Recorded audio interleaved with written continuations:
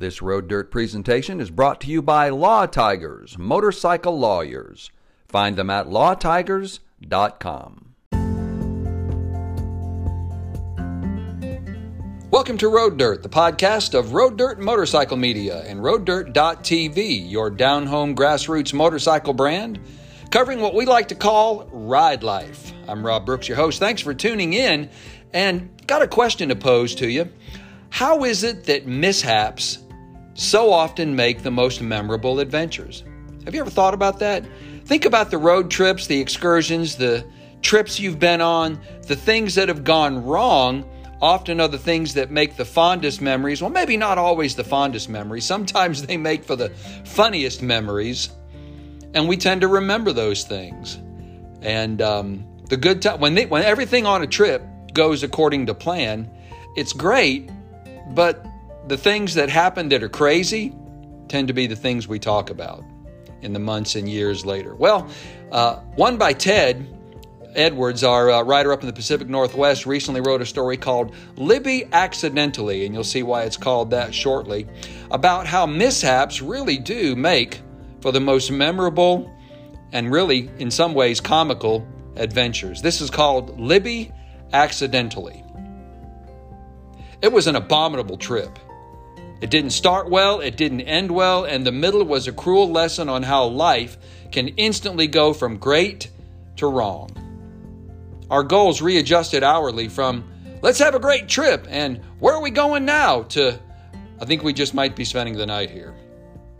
Our plan was grand. My cousin and riding buddy Dave White Girl Wensveen and I would tour Yellowstone, Beartooth Pass, and Glacier National Park in one giant sweep, gathering them all like kids plucking pastel eggs from the green grass on Easter morning. We crammed White Girl's Dodge diesel pickup camper full of provisions, stowed our twin Honda VFR 800s in the trailer, and pointed the Dodge's hood east. Things went wrong as soon as we left the driveway. My phone pinged, showing a picture of my wife holding a chocolate lab puppy. The day before, I had taken her to see a litter of pups because it was her birthday and, well, she loves little brown snuggly things. Now she was holding one. My house was in the background. She was in the front yard. A timestamp displayed 9:35 a.m. I had left the house at 9 a.m. Looks like you have a new dog, White Girl laughed. No, I thought, no way. The puppy was, just visiting, just coming by to say hi, a rental of sorts. She must have arranged a play date for our current chocolate lab. Then the puppy would go home. Yeah, that was it. The puppy was definitely not staying. We didn't need a second chocolate lab. White Girl just laughed at me. It's your fault, dude, he said between belly laughs. You took her to see a litter of chocolate lab puppies on her birthday. Did you really expect her to come home empty-handed? Well, actually, yes, I did. States of grief followed. Washington, Idaho, Montana, all rolling past the Dodge's expansive windshield like a colorful documentary about the rugged West as I remained in my state of denial. Had she really brought home a puppy only 35 minutes after I left home? Somewhere east of Bozeman, I finally reached acceptance.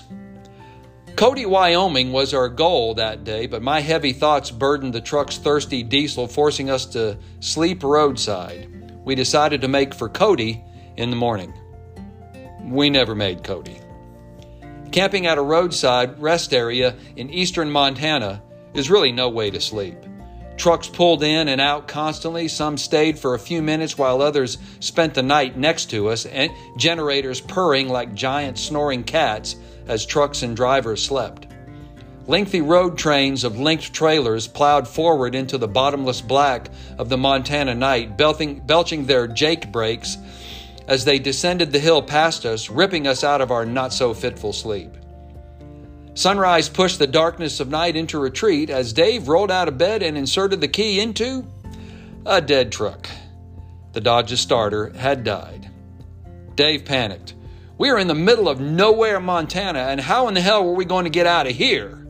Like the rising sun, I became a bright beam of optimism. "We're in open country," I said, "with no concrete plans, 2 motorcycles fully fueled, and a pickup camper full of enough Fritos, chili, beer, and gin to cater a roadside wedding. This," I informed White Girl, "was no emergency. It was a gift, an invitation to relax, enjoy a leisurely breakfast, soak in the sunrise, and enjoy life."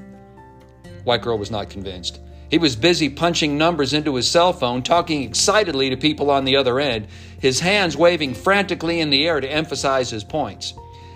He and I have very different ways of handling a crisis. A rescue mechanic soon arrived, almost welding himself to the engine block as he bridged the non-functional ground on the starter. The truck fired, and we backtracked westwards, tails between our legs, to get the most expensive starter in the galaxy replaced. Now what? Beartooth Pass and Yellowstone were out of reach, so we debated options as White Girl drove west because, well, that's the direction we turned after we left the repair shop's driveway. White Girl's spirits rose when I said the magic words, Lolo Pass. He had never been. I found the only campground near Lolo, Montana not shut down by the pandemic, and Dave's heavy right foot got us there by late afternoon. Needing a morale boost after 2 full days of driving, we instantly unloaded the VFRs, skipped dinner entirely, and took off. After 3 states of new puppy denial, 2 days of driving in 1 dead truck, we were finally on the bikes. Lolo Pass follows the Lochshire River as it meanders lazily through the Bitterroot Range, snuggling up to the burbling river and her evergreen-lined hills, dictating the course of the road and the diameter of her curves. Most are medium radius third-gear turns, but once or twice every mile there is a mind-bending, endless sixth-gear sweeper stretching off into forever, reaching farther past the horizon than you can look. This is one of the longest stretches of perfect motorcycle riding in the United States, and we released 2 days' worth of pent-up frustration on it through our right wrists. Our stress shot out through loud exhaust, left behind where it belonged. Back at camp, we celebrated with a king's feast of chili Fritos and beer, agreeing that the crappy start of the trip could not continue. There was just no way. How much more bad luck could one trip contain? At sunrise the next morning, we rode it all over again because Lolo Pass, enchanting at dusk, is ethereal in the brisk morning cold, a chilly, quiet awakening to the idea that once ridden over and back, you'll have ridden 240 miles of curved glory. Naturally, we lost track of time, arriving back at camp to an irate campground owner who had expected us to check out hours ago. Oops. With pandemic-era campsite spots hard to find, another camper was parked by our campsite when we returned, tapping their fingers impatiently on their steering wheel, waiting for us to leave. The campground owner tossed every very creative adjectives in our direction, us hooligan bikers that had been reported, quote, going in and out of camp all hours with our loud exhaust. Some campers had complained, obviously. A financial penalty was agreed upon. This stupid trip, just kept getting worse. Well, we struck camp and White Girl waited by the idling Dodge, thank God it started, as I talked to the better half of the camp owner, prepared to pay our penance. But the owner never mentioned the fine. That was odd. I sprinted to the Dodge before she could remember. Like Bo Luke running from Boss Hogg, I ran to the Dodge, of course resisting the temptation to do a tucked leg slide across the hood, and I told Dave to drive. Just go, White Girl, go, now. He did, pointing the Dodge's hood east, well, because we hadn't driven that direction in a while. Miles of discussion and many desperate phone calls landed us at friend Ron Pasma's cabin on the shore of Flathead Lake, Montana, putting Glacier National Park within the next day's reach. Whereas I had been to Glacier National Park many times, Dave had not been. Seemed like a great idea. What could possibly go wrong? Well, no matter how inflated your ego, Glacier National Park puts you in your proper insignificant place. You are nothing, a speck in comparison to the mammoth forces required to carve miles-long gouges out of solid rock, like God's fingers long ago plowed furrows into the hills, then left them alone to turn green. Logan Pass at Glacier's summit has only 3 types of weather: ready to snow, snowing, and just got done snowing. This meant my heated grips and heated jackets were always on high, draining my weary 6-year-old battery. At Logan Pass, up there at the top, after a photo op with a mountain goat, I hit the starter button. And nothing. I looked at Dave and made a slash cut across my throat. His head drooped. This trip was cursed. I said expletives in my helmet that made the mountain goat blush. Going to the Sun Road, the 50 miles of tarmac through Glacier National Park, is so narrow that side view mirrors on passing cars nearly high-five each other. Few are the places to bump start a dead sport bike, and rare are the pullouts for the unsuccessful. The bike in neutral, I pointed my VFR downhill, thankful for a fairly steep grade. Speed gaining, I checked my rear view to make sure I wouldn't be rammed from behind by a tourist gawking at the mountain goats. Towing up to second, I dropped the clutch and slammed my butt on the seat. Nothing. I clutched again, added more speed, tried one more time. And the VFR fired to life. Then it died again. Then it fired, then it died. Then it fired, then it died. 6 times I bump started the VFR to life as I alternated between a running motorcycle and the world's heaviest strider bicycle. Finally, at Lake McDonald, I cried uncle and parked the bike for good. Battery gutted from the bowels of the VFR, I handed it to Dave, who rode into Columbia Falls in search of a replacement. Once again, our reactions to the emergency were as different as the hot and cold side of a McBLT. Dave was panicked. What if he couldn't find a battery? What if he had to ride all the way to Kalispell? What if he didn't return by dark? What if a new battery didn't fix the VFR and the problem was somewhere else? I, however, was not worried. I had food, water, layers of warm clothes, and had climbed down to a gravel beach at Lake McDonald's edge. Even among herds of summer tourists, I had a little pristine slice of Glacier National Park beach all to myself. Heck, I could sleep here if I had to. I even packed toilet paper. If Dave didn't return by morning, I could hitchhike out and come back for the bike later. After all, it wasn't going anywhere.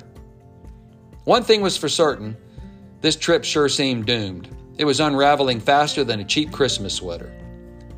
2 hours into my wait, dozing beachside at Lake McDonald, I reached a zen-like acceptance of the whole affair. I was done fighting fate. I was giving in.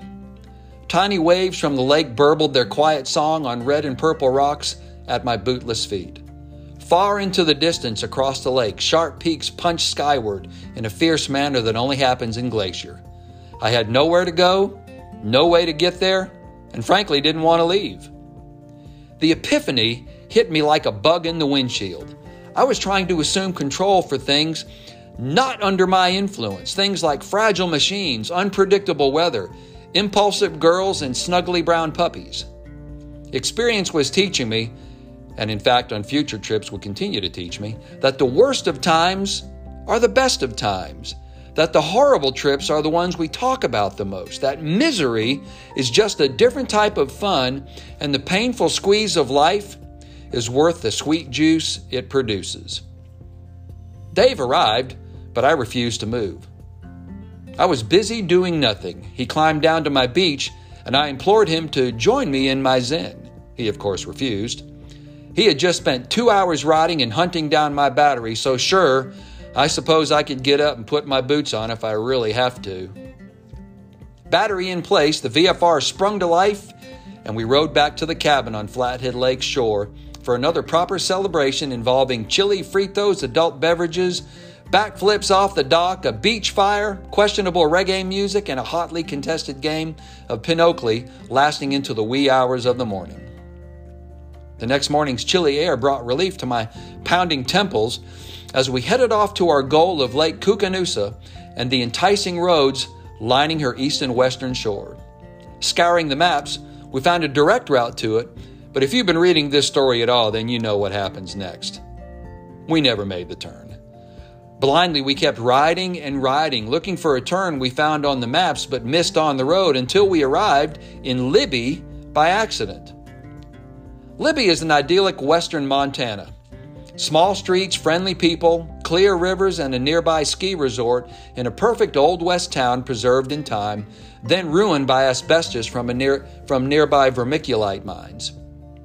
Estimates claim that over the years, about 10% of the population died from the contamination, leaving scars on Libby's residents and its reputation, scars that may never heal. And there we were, living out one more answer to the question of what else could possibly go wrong. We just sat there on the bike staring at each other, our hungover minds sharing the same thought. How in the hell can you miss a 90-mile-long lake? Being in Libby accidentally was a metaphor for the whole trip.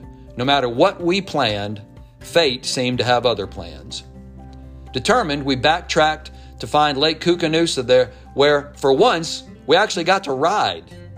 Koocanoosa's eastern shoreline dictated every curve of the tarmac, graceful uphill climbs, green forest on one side, blue lake on the other, exhaust echoing off the pines, and hardly a car in sight. This was good. This was what we came to do. But I couldn't relax. In the back of my mind, there was this lingering thought, this tiny nagging doubt. Even mid-corner, fully leaned over and on the gas, there was this small, still voice reminding me that this trip had been doomed, that fate, our cruel mistress, would not let our time go unspanked. So I began listening to the VFR, paying attention to every gear whine, every shift, every clunk, ping, every tiny tinkle coming from the bike, wondering when and where the catastrophe would come from. Like a boxer, fate had known precisely when and where to strike us. I knew the next punch was coming, but I didn't know where from. After looping up one side of the lake, then back down the other, we agreed to find the turn we had missed because neither of us wanted to go to Libby if we didn't have to. South we turned and found the road we'd missed. It was narrow, questionable asphalt, but not too bad. Then I saw a giant white circle spray painted in the middle of the road. What the? It was a crater. A hot tub-sized bomb hole directly in my path of travel.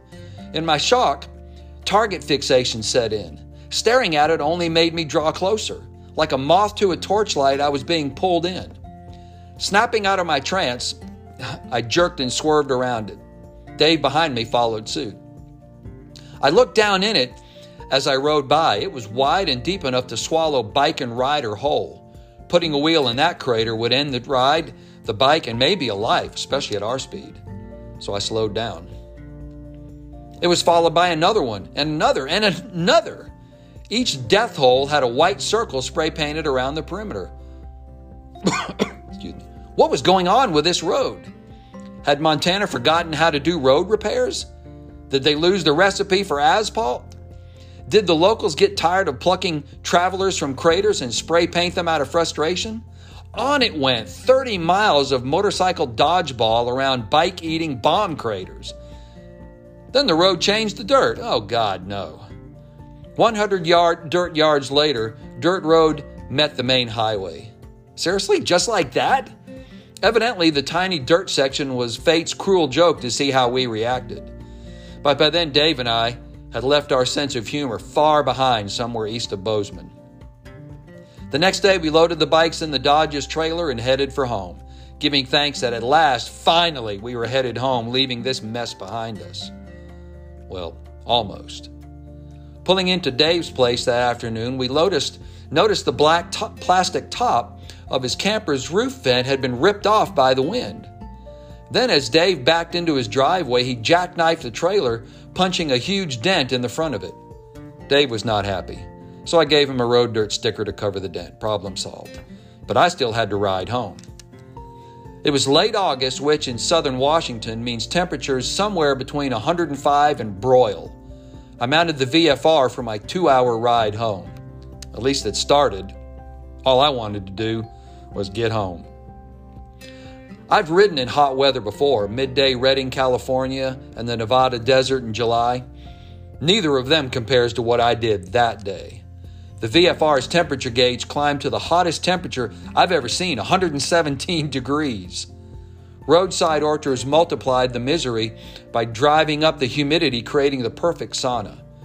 Breathing was cumbersome. I got lightheaded. Briefly, I considered stopping, but decided that would only prolong the agony. All I wanted to do was get back home. Playing mental games, I broke the trip up into tiny goals. Just make it to the next exit, the next mile, the next turn, the next breath, the next suffocating inhalation of heat and humidity. 2 hours later, I pulled into my driveway so dizzy and disoriented, I almost forgot to put the kickstand down, nearly dropping my bike. But I was home, safe. At last, this trip was over. I staggered inside the front door to greet my new chocolate lab puppy. She instantly peed on the carpet. Ted Edwards.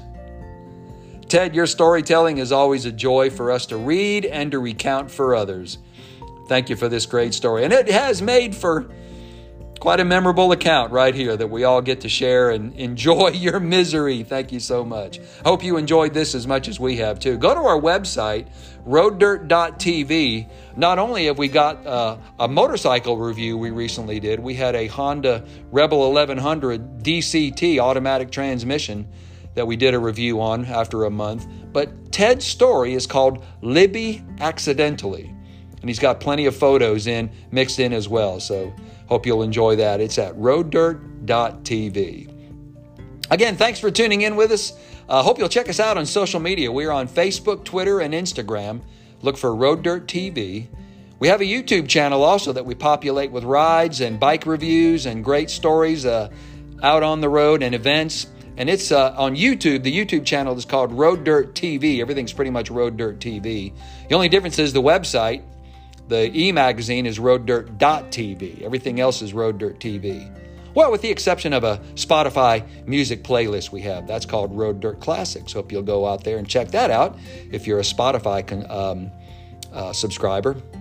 And until next time, this is Rob with Road Dirt, encouraging you to ride life.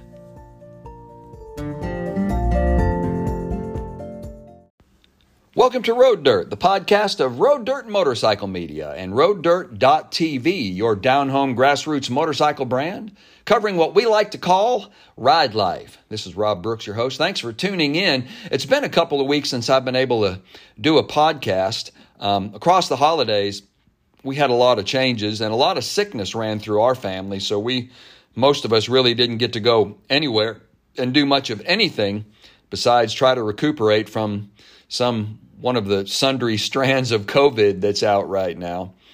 Odd way to end, really, what was in many ways a good year in some ways, but a very painful year in some ways as well. So as we end 2021, here we are on the last day, as of this recording, of this past year. And Ted Edwards, one of our writers, sent a great story that I think would be good to end the year on and begin looking for the opportunities and possibilities in a new year as we hope for the best and reflect on this year that is gone by. It's called The Writing on the Wall, and I think you'll enjoy this as much as we did. Don't ask yourself what the world needs. Ask yourself what makes you come alive, and go do that, because what the world needs is people who have come alive. A quote by Gil Bailey. Browsing through old photos is my time machine. Pictures resurrecting the sounds, smells, and feelings of tours long forgotten. Motorcycle tour after tour breeds complacency of the spectacular, and reminiscing over photographs helps me appreciate the past and long for the future, while my bikes hibernate through winter tethered to their electrical umbilicals. During a recent sleepless night, as I kicked around photographs and memories, I came across one I hadn't seen in years. It was June 13th, 2016, a Monday, 4 days into a week-long Northwest motorcycle tour. We had stopped in Cambridge, Idaho, when my dad walked across the street to look at a curious blackboard up on a store's wall. It said across the top, "Before I die," with room beneath for people to fill in their answers. Responses range from the serious to the comical: rule the world, become the world's best cook, experience an outpouring of the Holy Ghost, own a horse, or marry Ronda Rousey. I snapped a poorly framed, grainy picture of my dad as he read the board, filed it away, then forgot about the photo. Now, years later, I stumbled across that old photo. Studying it reminded me once again that our years are short. Our life is but a blip in the expanse of time, and tomorrow is guaranteed to no one. Money, fame, and millions of Facebook or Instagram followers will not buy anyone an extra day. God decides that. It made me reflect on how I would end the sentence up on the board. If I had the chalk, what would I write? Years after taking the picture, I think I know the answer. Before I die, I want to appreciate exactly what I'm doing right now. I want to wake up to a house full of my brothers with motorbikes, laugh as we roll out of bed, share breakfast, then irresponsibly caffeinate ourselves as we lean over maps debating the day's plan. I want to throw a leg over a beautifully crafted machine while my brothers do the same, then watch as they slam their mirrored face shields shut and nod their heads, the signal that they too are ready for the day. I want to be the last rider in our group as we leave, seeing every blur of color and hearing every obnoxious exhaust, watching my brothers tighten their formation, then peel into a corner one by one like fighter pilots on a strafing run. I want to see them brake late, lean hard, drag their fingers through the corner, then carry a 2-inch wheelie at the exit. I want to stop for afternoon coffee and be the loudest laugher in the group as we tell stories of the ride so far. Do you think that cop saw us? Has anyone seen Matt's exhaust where it landed? Did Trevor get attacked by a bald eagle again? And how in the hell did a man with no legs in a wheelchair end up on a Forest Service road in the middle of nowhere 20 miles from town? That one actually still bugs me. I want to chase the setting sun with my front wheel and right wrist, seeing all my brothers make it through the day, then share a single cigar and a single malt by the fire while we stare at our glorious machines, telling stories from the front porch. Then I want to do it all over again the next day and the next and the next until old age or speed claims me. But before that happens, before I die, I want to hug my dad like tomorrow doesn't exist and tell him how much I love him, that humble man who infected me with this motorcycle touring disease, and encourage my career of motojournalism that has taken me places I could have never imagined. And as we ride off together, I will pass his slow ass like the obnoxious son I am, break way later into the corner than he ever would, drag my fingers through said corner like he never did, and carry a 2-inch wheelie at the exit while he shakes his disapproving head at me, this hooligan he created. What a beautiful way to go out. Ted Edwards. As always, Ted is my favorite writer, and I love reading his stories here on the podcast because he paints such a fantastic picture of what we call ride life here at Road Dirt. And you can check it out on the web. Check out the story with the whole article with photos and everything that he's included in it. You can go to roaddirt.tv and then click on the story, The Writing on the Wall, as well as other ones that we've posted in recent weeks and in recent days. We've got a lot planned for 2022. We hope you'll stay tuned and stay with us and keep listening in. And we want to thank Law Tigers for their sponsorship of the podcast this past year. They've been very good to us, and we look forward to continuing that relationship with them in 2022. Check us out on social media. We are on Facebook, Twitter, and Instagram. Simply look up Road Dirt TV, as well as a YouTube channel that we've been populating with motorcycle evaluations, gear evaluations, rides and roads, racing, things like that. It's called also Road Dirt TV. Everything's pretty easy to remember, Road Dirt TV. And as well as a Spotify music channel. That one's called Road Dirt Classics because it's like 25 hours worth of old and new rock and roll just for out on the open road while you're riding. And until next time, until next year, Happy New Year to you and yours. This is Rob with Road Dirt. Ride life. Welcome to Road Dirt, the podcast of Road Dirt and Motorcycle Media and RoadDirt.tv, your down-home grassroots motorcycle brand covering what we like to call ride life. This is Rob Brooks, your host, joined by my colleague and longtime friend and riding buddy and general media guru, Phil Gauthier. How you doing, Phil? Living the dream, baby. You know that? Living the dream. One day at a time, man. We decided we wanted to do something a little bit different as we kick off the new year here.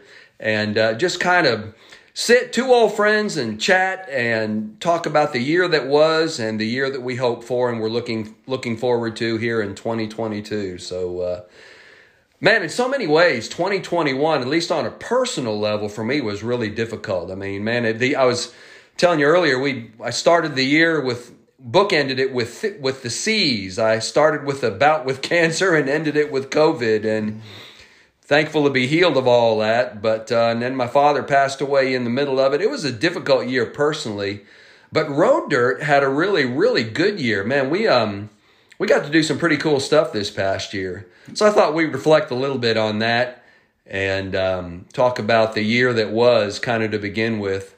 When you look back over 2021, and we got to ride a lot of motorcycles, and it was really cool. What were some of your faves as you reflect on the year? Yeah. Well, a year ago, December, I had switched out the Street Glide for a Road Glide. So that's right. I moved to a new platform on Harley. So we actually started out the year putting some new bars on my new Road Glide. New to me anyway. It's a 2017.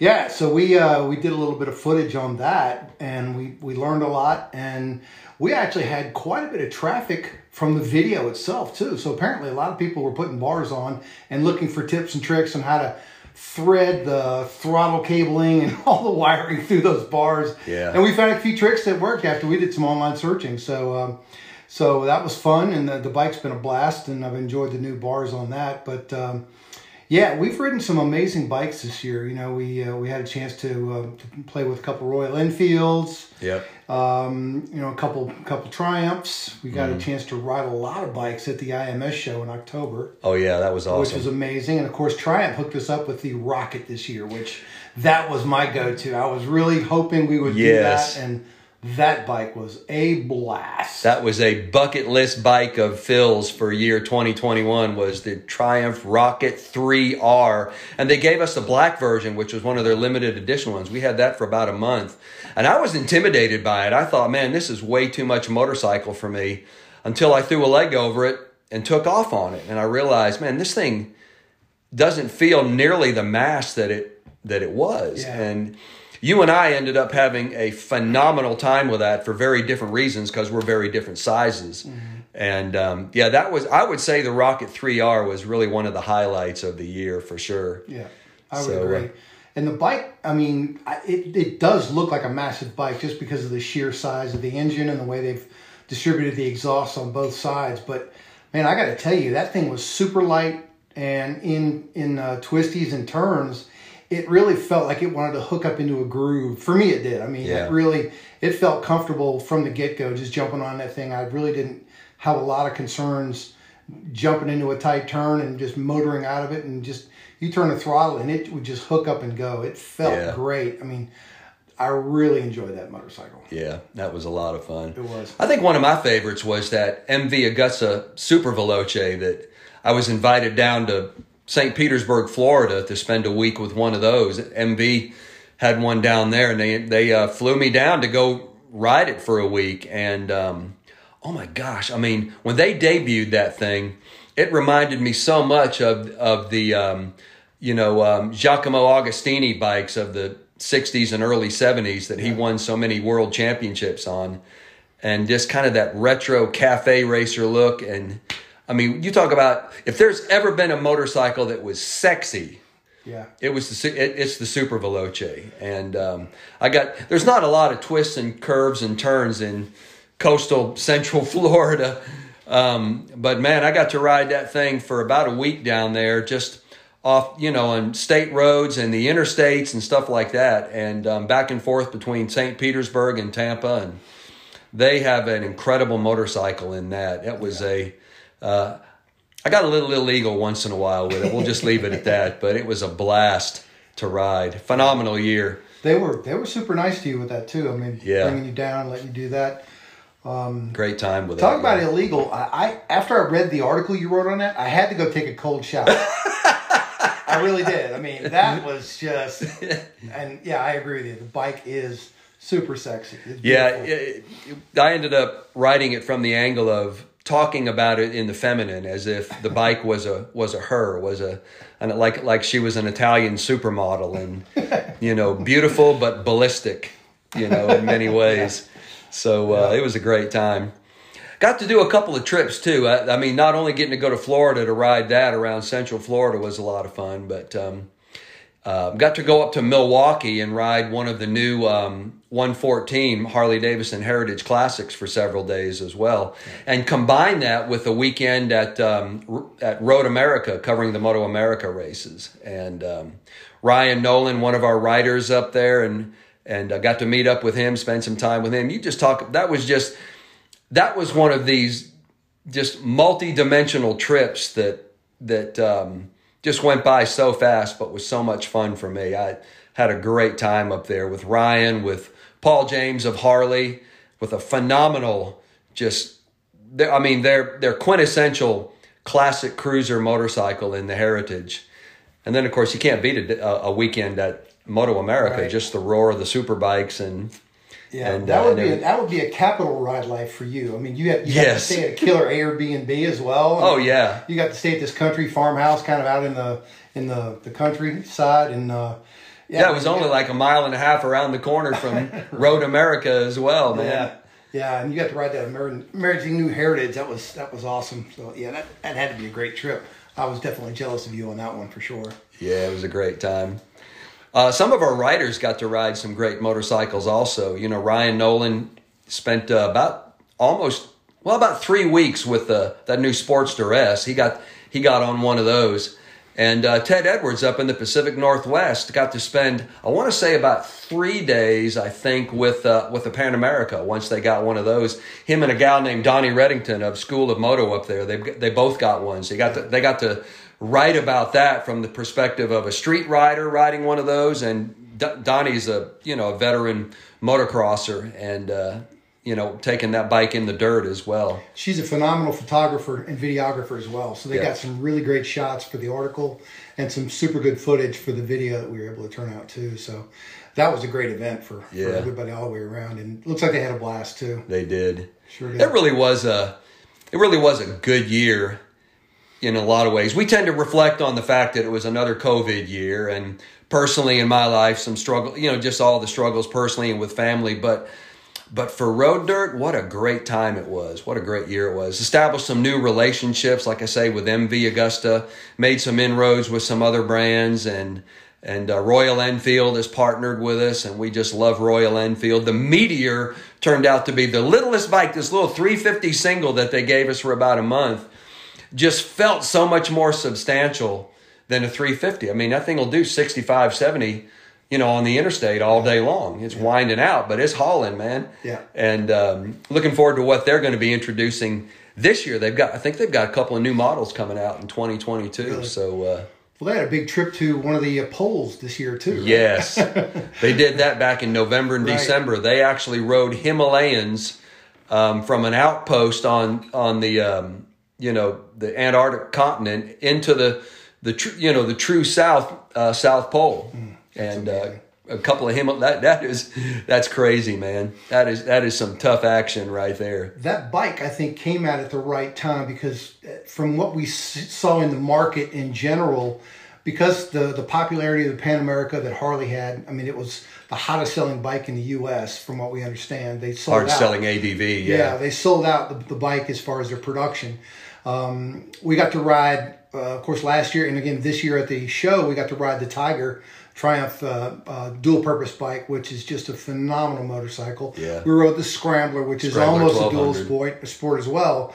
I got a couple good buddies that are just hounding the heck out of me to pick up a dual sport. They're ranting and raving about getting out. One of them's on a V-Strom, the other one's on a KLR, and they haul them up and they just go blasting through the woods for a couple days and do some tent camping. So forestry roads, all kinds of stuff. Yeah. So it looks like the ADV market really is kind of taking off from what we're seeing out there, and we were able to test ride a couple of those bikes. But the real sleeper, I think that we haven't even talked about yet, is you got a chance to spend a few weeks on that Triumph Trident. That was a great little bike. That little Triumph Trident 660, little 660 triple. that now they put that one in a kind of an ADV, sport touring frame now that we hope to get our hands on one of those.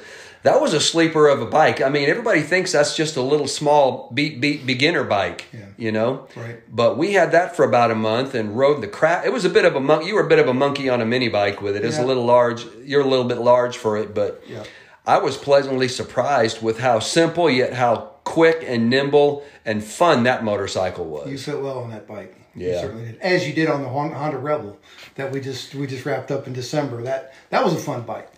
The Rebel DCT, that dual clutch transmission, I was a bit skeptical about an automatic motorcycle until Honda gave us one of those for about a month. And you and I both were just pleasantly surprised by how smooth that transmission is, how easy to maneuver and navigate it and ride that thing, and how lightweight and low it was. And how switchable it was. I think the word we ended up landing on for that was customizability. How you can really make that your own. You can paddle shift it manually or just set it in three different modes for automatic, and it shifts at different points, and traction control. Everything's very adjustable and customizable on it. And I think the way we approached the article was, could this be a possible glimpse into the future of motorcycling? Because so many of the upcoming generations, through no fault of their own, were never taught how to ride, how to use a clutch. Exactly. Everything's automatic nowadays, and that's a bike that, like it or not, we kind of like it. Could be one glimpse into motorcycling's future for future generations. Sure, I agree. And and I hate to keep coming back to the adventure motorcycle topic, but if they do put that transmission into an Africa Twin, it is in one. That transmission's already in an Africa Twin. Yeah, they have. I didn't realize that. Yeah, I know. We need to get us one this coming year. That's one of the things as we transition now and talk about 2022. Yeah, they've got that transmission. They put it a few years ago in 2018 and 2019 in a Goldwing. And when they introduced the Rebel this year, they also introduced the Africa Twin 1100 in a DCT version too. It's either late 21 or it may be a new one that they're doing for 2022. But yeah, we might need to get you on one of those. That would be interesting. Yeah, you're coming from a dirt bike background and always having a clutch to be able to maneuver around things. It would be interesting to see how an automatic transmission bike treats you, under those conditions: gravel, dirt, pavement, everything else. That'd be interesting.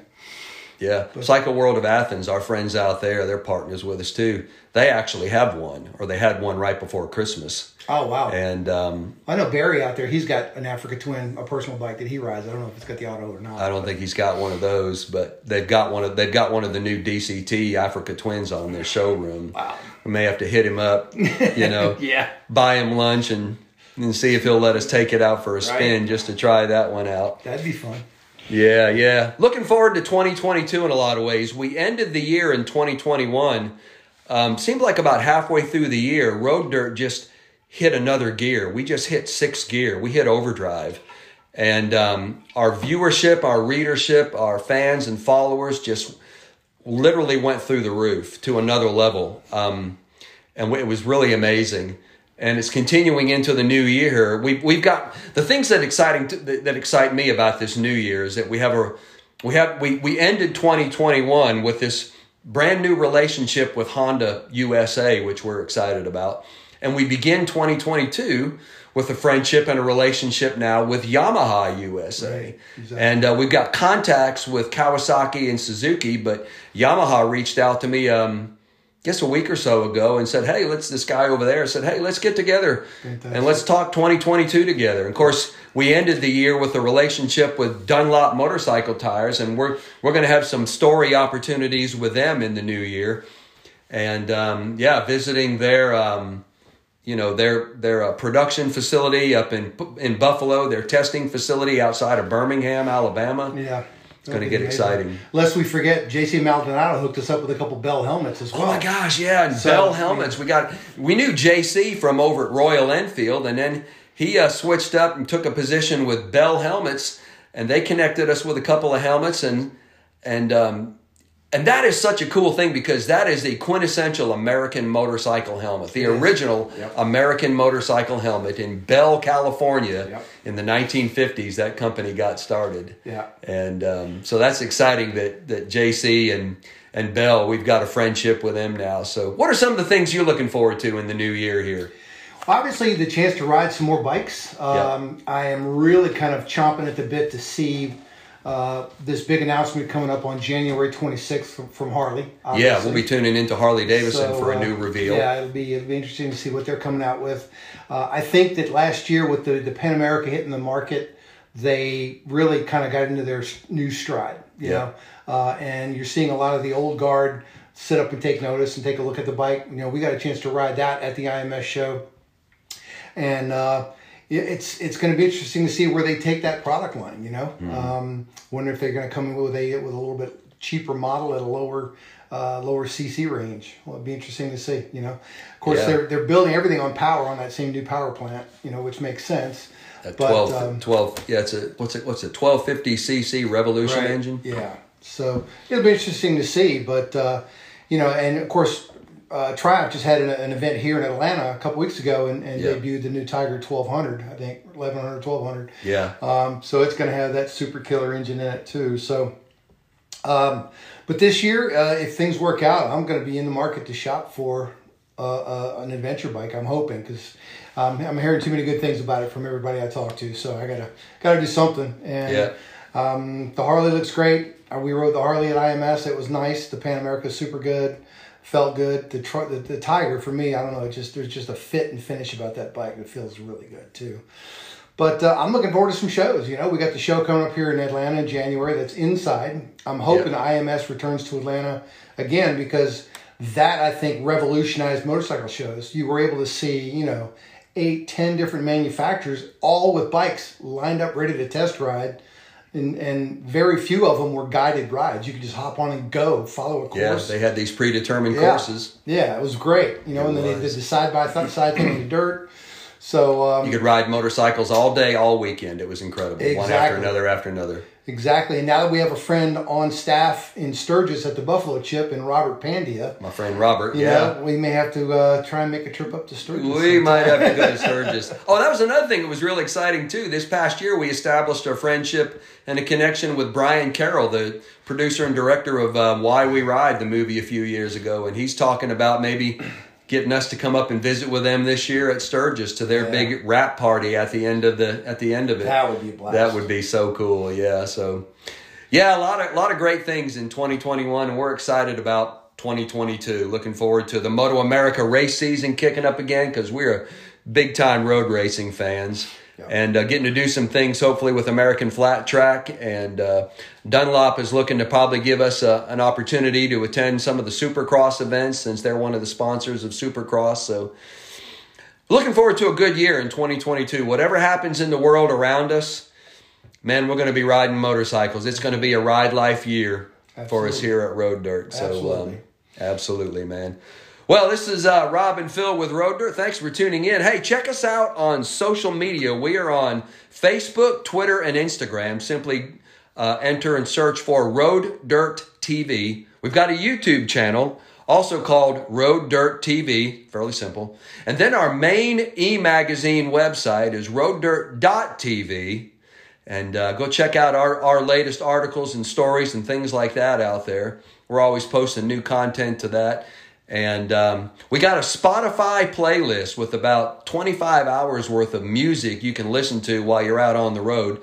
That one's called Road Dirt Classics because there's a lot of old classic rock in there, you know, 60s, 70s, 80s, and some 90s DJ stuff. Days. Oh, yeah, from the old disc jockey days. That's another story for another time. Right. But, hey, this is Rob and Phil with Road Dirt, encouraging you in 2022 to ride life. Right on.